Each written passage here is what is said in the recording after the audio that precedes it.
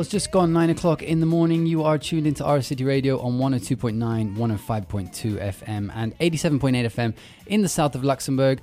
Right now, I'm very happy to be joined by a guest. I have Kendra Arabaiza Sandal from the US Embassy here in the studio with me. Good morning, Kendra. Good morning. Thanks for having me. You are a consular officer at the US Embassy here in Luxembourg. What might a typical day at work look like for you? That's a great question. Well, as a consular officer, our biggest priority is to serve US citizens who are living overseas. So we do passport renewals, we register births of U.S. citizens, and we help U.S. citizens in general with sorts of bureaucracy, paperwork, the things that they need to make their lives go more smoothly overseas. And just out of interest, how big is the American community living here in Luxembourg? Do you know off the top of your head? Yeah, well, the estimates are around maybe 2,000, we think, thanks to the great static research out there. So we try to reach out to as many of them as possible. We hope many of them are listening today because it's time to vote. I know we do have some American listeners that tune in regularly. And as you said, the context that you're hearing today is the midterm elections, which are coming up in the US. What are the midterm elections and what are people going to be voting for in them? Sure. So the midterm elections are both federal elections as well as state and local elections that happen every 4 years, sort of. We say every 2 years there's these kinds of elections federally, but of course every 4 years we have the presidential elections, and in between those, the 2 years after the presidential elections, we have the midterm elections for other federal and state office. Okay, so people are voting for individuals here to get into certain roles in the government, is that right? Right, so Congress people, state legislatures, all of those sorts of roles. Okay, and when exactly are they taking place? They're taking place November 9th. Right, and so... Sorry, November 8th. November 8th, right. And U.S. citizens living here in Luxembourg have a right to vote in them, is that right? They do. So U.S. citizens can vote from anywhere in the world, and they need to vote through their state.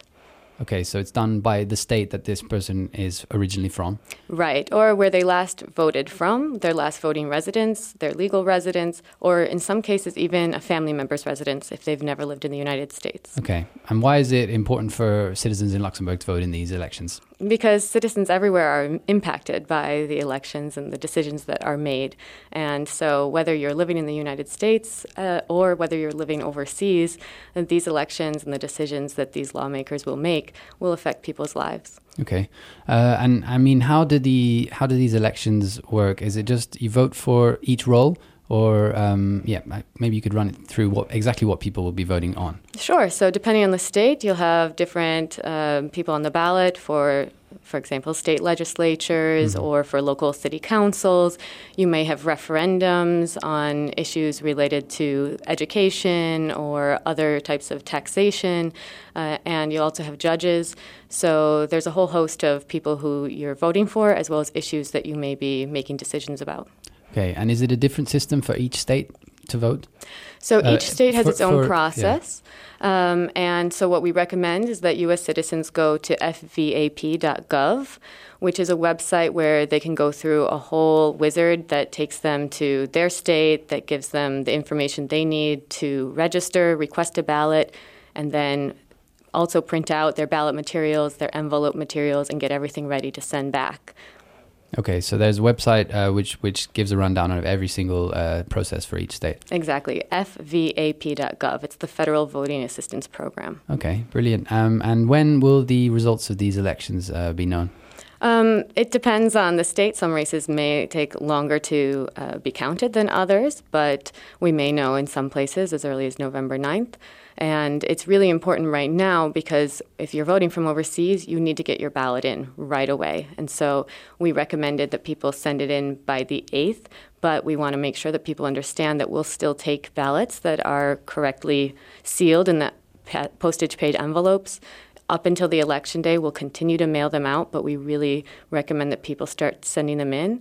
And if they didn't get their ballot yet, they can use a federal write-in ballot and that will make sure that they get their voice heard even if they haven't received their ballot yet, as long as they were registered to vote. Okay, so now is a bit of a crucial time. If people want to vote, then they need to get on it pretty soon. Yes, from overseas, it's really something people need to think about before Election Day comes, because it can take time for things to go through the mail from here. So we will accept ballots at the embassy. People can drop them off at any time at our gate, and we'll put them in the mail. We'll postmark them, but people should check their state's deadlines for the postmark by date and make sure that they can still send it at this close date to the election. Okay, great. Well, thank you so much for coming in to talk to me about that. Well, I didn't say best of luck, but Thank you.